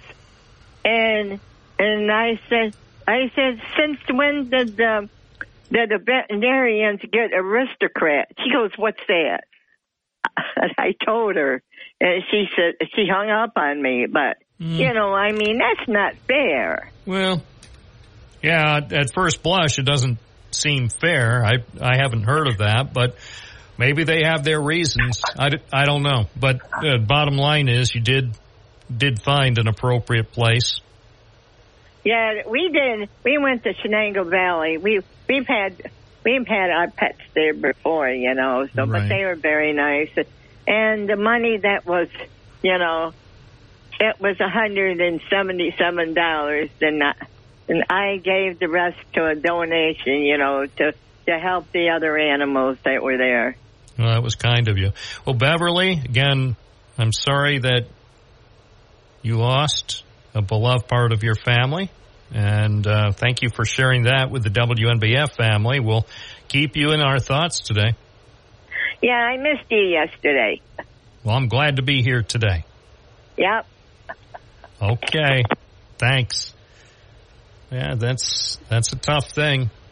If you lose a cat or a dog or any other pet, it's tough, but and also it's tough anytime that we deal with any loss. When we lose a family member or a friend, that's one of the things that is part of our experience, and we work to get through it, to cope. 11:28 at WNBF on 92.1 FM, 1290 AM, streaming at WNBF.com. Matt in Binghamton, good morning. Hey, Bob. It is tough for losing a pet. I just had a cat that was basically thought was going to be on the way out, but it turns out it wasn't cancer. It doesn't look like it was an autoimmune thing, and got her on steroids. I'm looking at her right now. She's eating well. She wasn't eating at all.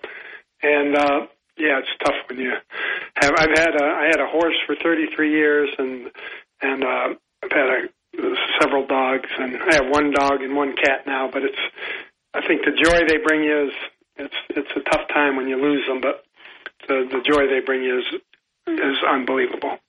That's true. That is so true.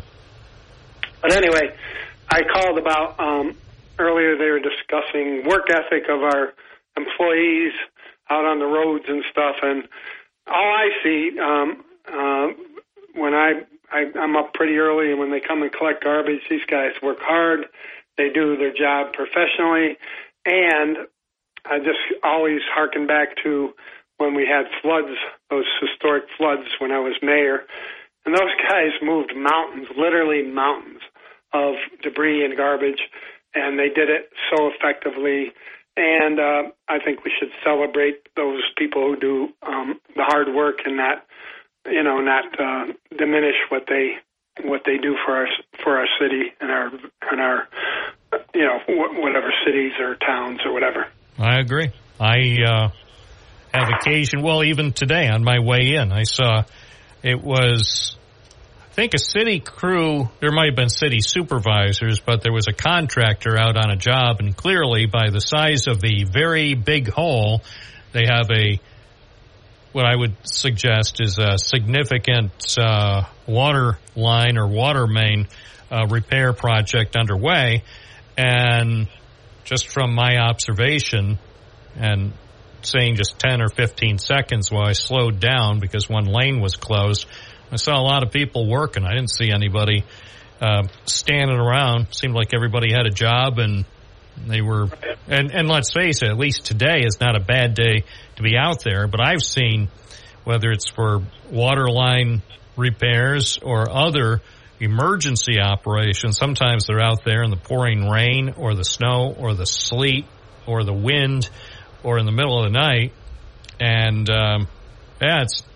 I've never thought, oh, that looks a lot easier than doing a 3-hour talk show, and a lot easier than going out and doing reporting around the area. So I'm going to see if I could apply to do one of those jobs. It's hard work. And as you say also, and I see this all the time, almost every day, the public works crews, whether they're collecting trash around all parts of our great city or doing other work, public works, parks and recreation department, all city departments, when I see them out, and I talk to a lot of them, and I respect them, and I think they understand how much I respect them, because we have a lot of conversations about the work that needs to be done to keep this city going.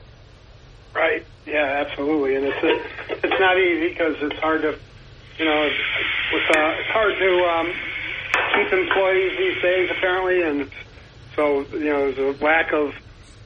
This summer we had a lack of lifeguards, and right. So we gotta praise people who do hard work for not a huge amount of money. Well, and also, and I know some people might say, well, it's not necessarily a thankless job. I'm sure everybody doing these jobs understands just how important their work is, but I imagine on many days they don't hear from people saying, oh, thanks for fixing this road, or thanks for filling the pothole, or thanks for spending the last few hours fixing the water main, or thanks for picking up my garbage every week on schedule. Right, but exactly. I do say thank you, and I appreciate it. Maybe I don't say it on the air enough, but I certainly appreciate the work that's being done, not just in Binghamton, but all of the surrounding municipalities. They deserve credit, a lot of credit. Absolutely. So thanks for letting me comment, and I hope you have a good day. Thank you, sir. 11:33 at WNBF. More calls are coming up. This is Wednesday. I am Bob Joseph. The station is WNBF. The frequencies are 92.1 FM, 1290 AM, and the app is called the WNBF app.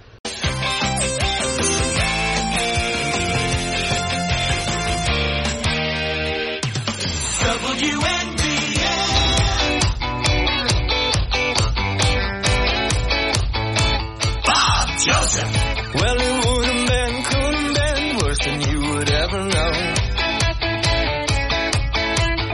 On the dashboard and melted bow, we still had the radio.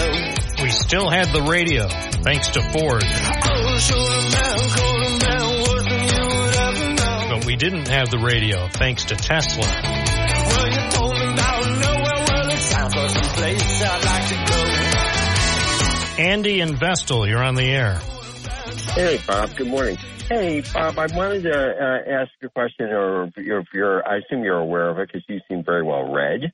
Governor Hochul has, I guess, a new law, which I have no problem with to identify people's homes that have been flooded, whether they've been if they're in a flood zone or they have had past history. The point I want to make is, obviously I live in the town of Vestal, and we have been assessed 3 times in 3 years. How are homes in Vestal, for instance, who have been flooded back maybe 2006, maybe 2011, or both, how is the value of those homes so valuable when you have a history that is like a kiss of death? What makes them so valuable? Especially since you could, if you don't state that, which I'm sure people would, obviously would not feel that they shouldn't. That the value of the price really, in the end result, should probably go down based on that risk. I would think so. It makes sense. I'm looking up the story. I see a few days ago, AP reported the governor signed a bill requiring people who sell their homes to disclose whether their properties have been flooded or are at risk for future flooding. And the law comes as more parts of the state are becoming increasingly vulnerable to flooding, with climate change spurring on rising sea levels and, believe it or not, more intense storms. So, yes, this, although at first blush, some people would say, oh, well, that applies mainly, say, to people on Long Island or people along coastal sections of New York State. Well, yes, but it also applies to many people in, I would think, all of the state's 62 counties. There can be flooding in virtually any community under the right circumstances. And so that is going to affect many property owners. Which I'm sure you could probably invite some real estate agents that deal with a lot of real estate. Let's say you deal with real estate in Vestal, for instance. Let's say Twin Orchard, or places where we know where there were some really heavy damages. Where there are still houses today that are abandoned, or in some cases, or might be for sale, and where these people have to state the past history, of the home itself, and what has the town of Vestal done for prevention for future floods? That's a great question.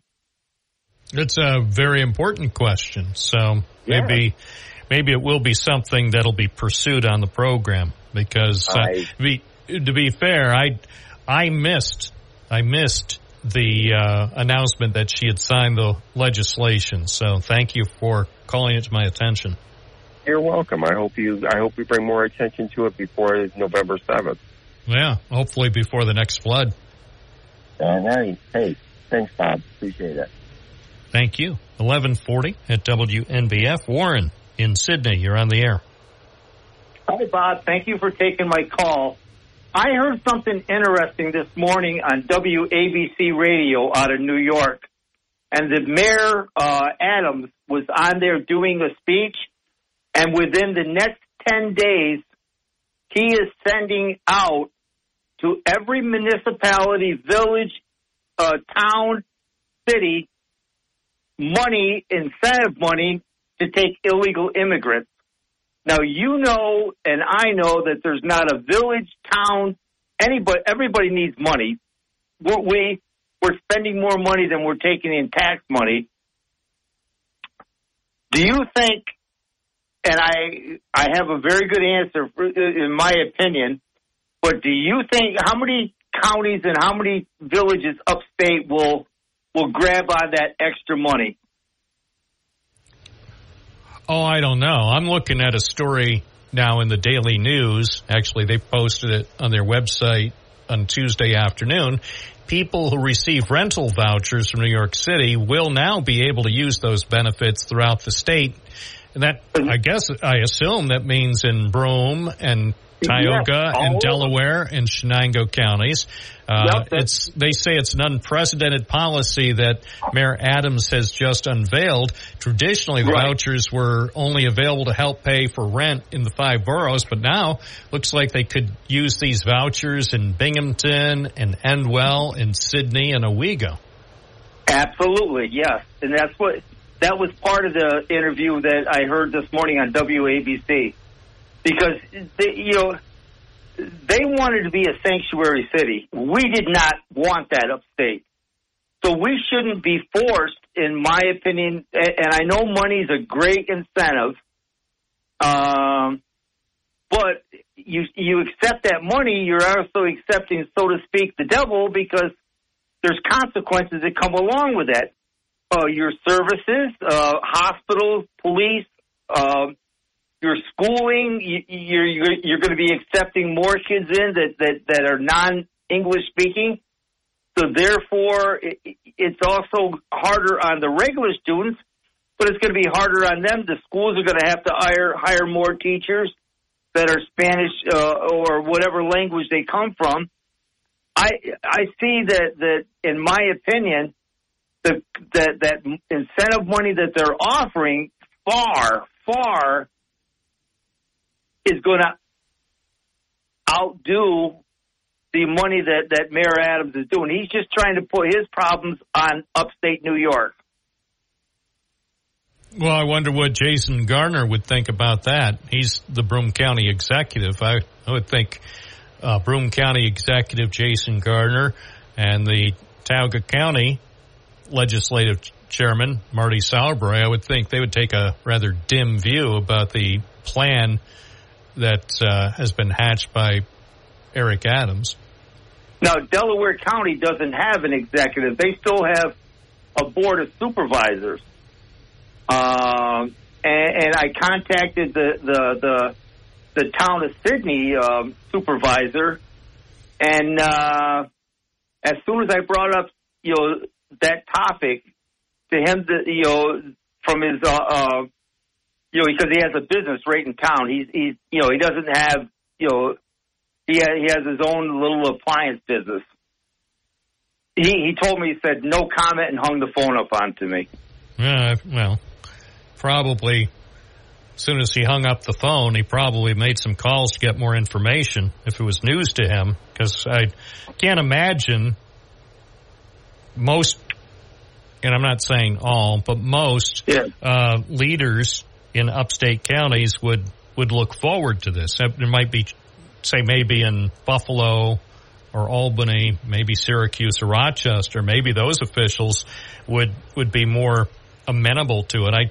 I don't see where officials in Binghamton or Owego or Norwich or, as you say, in Delaware County, I don't see why they would be happy about it.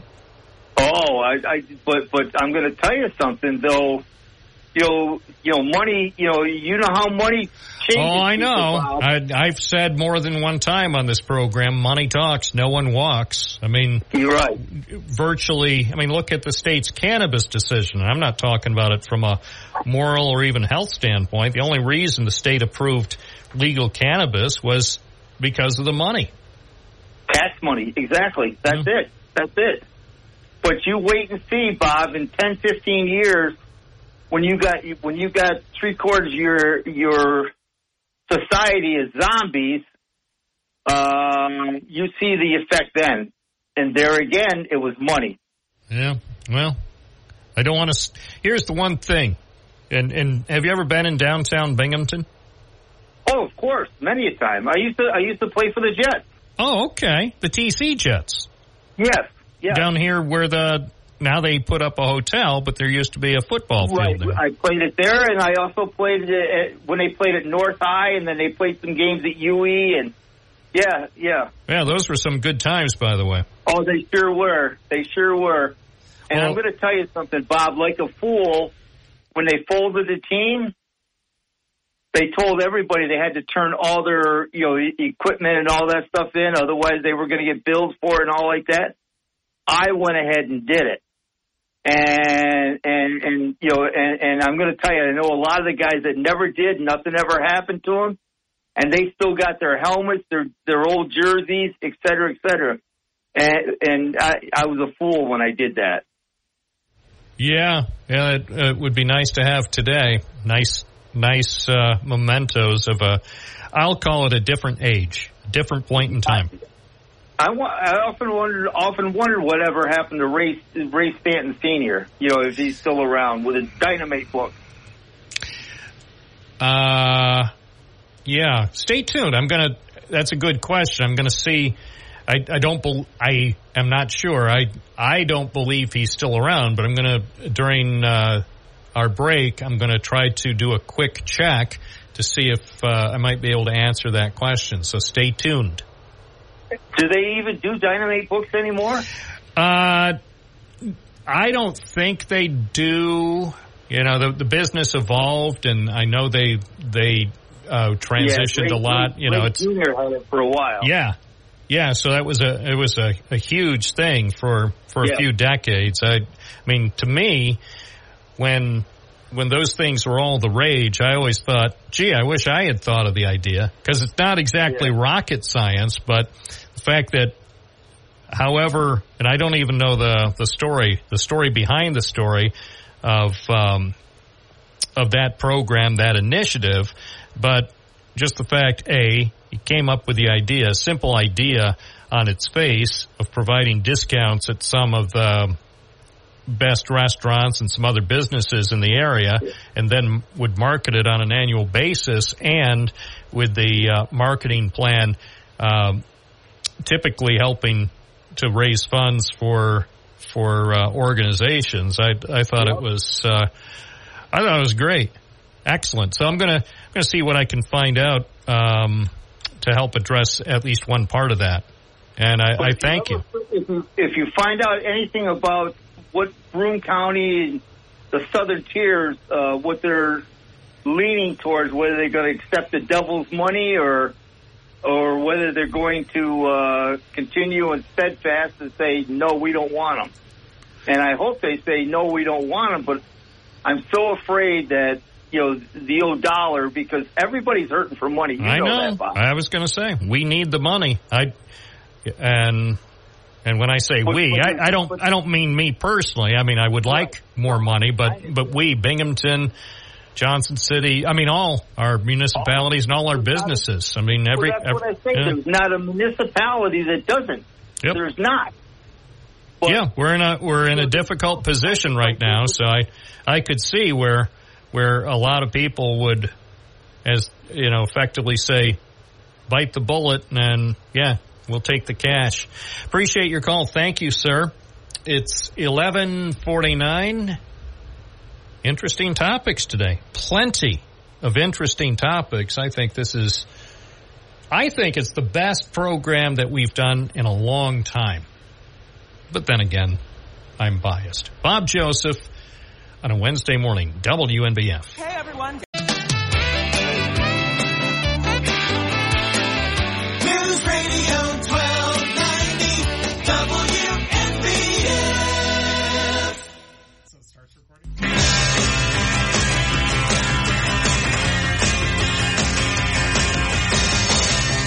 WNBF 1152 with Bob Joseph on a Wednesday morning. Not clear on the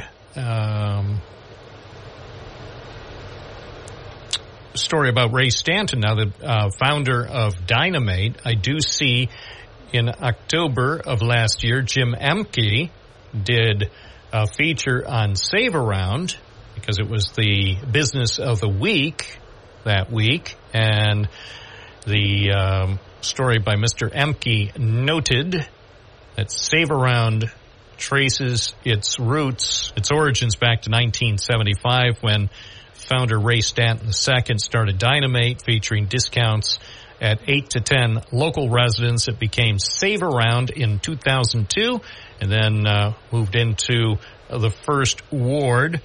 Stanton said, with inflation soaring, discounts were more important than ever.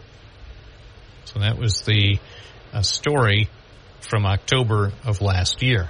But as for me, I've had no contact with Mr. Stanton in a long time.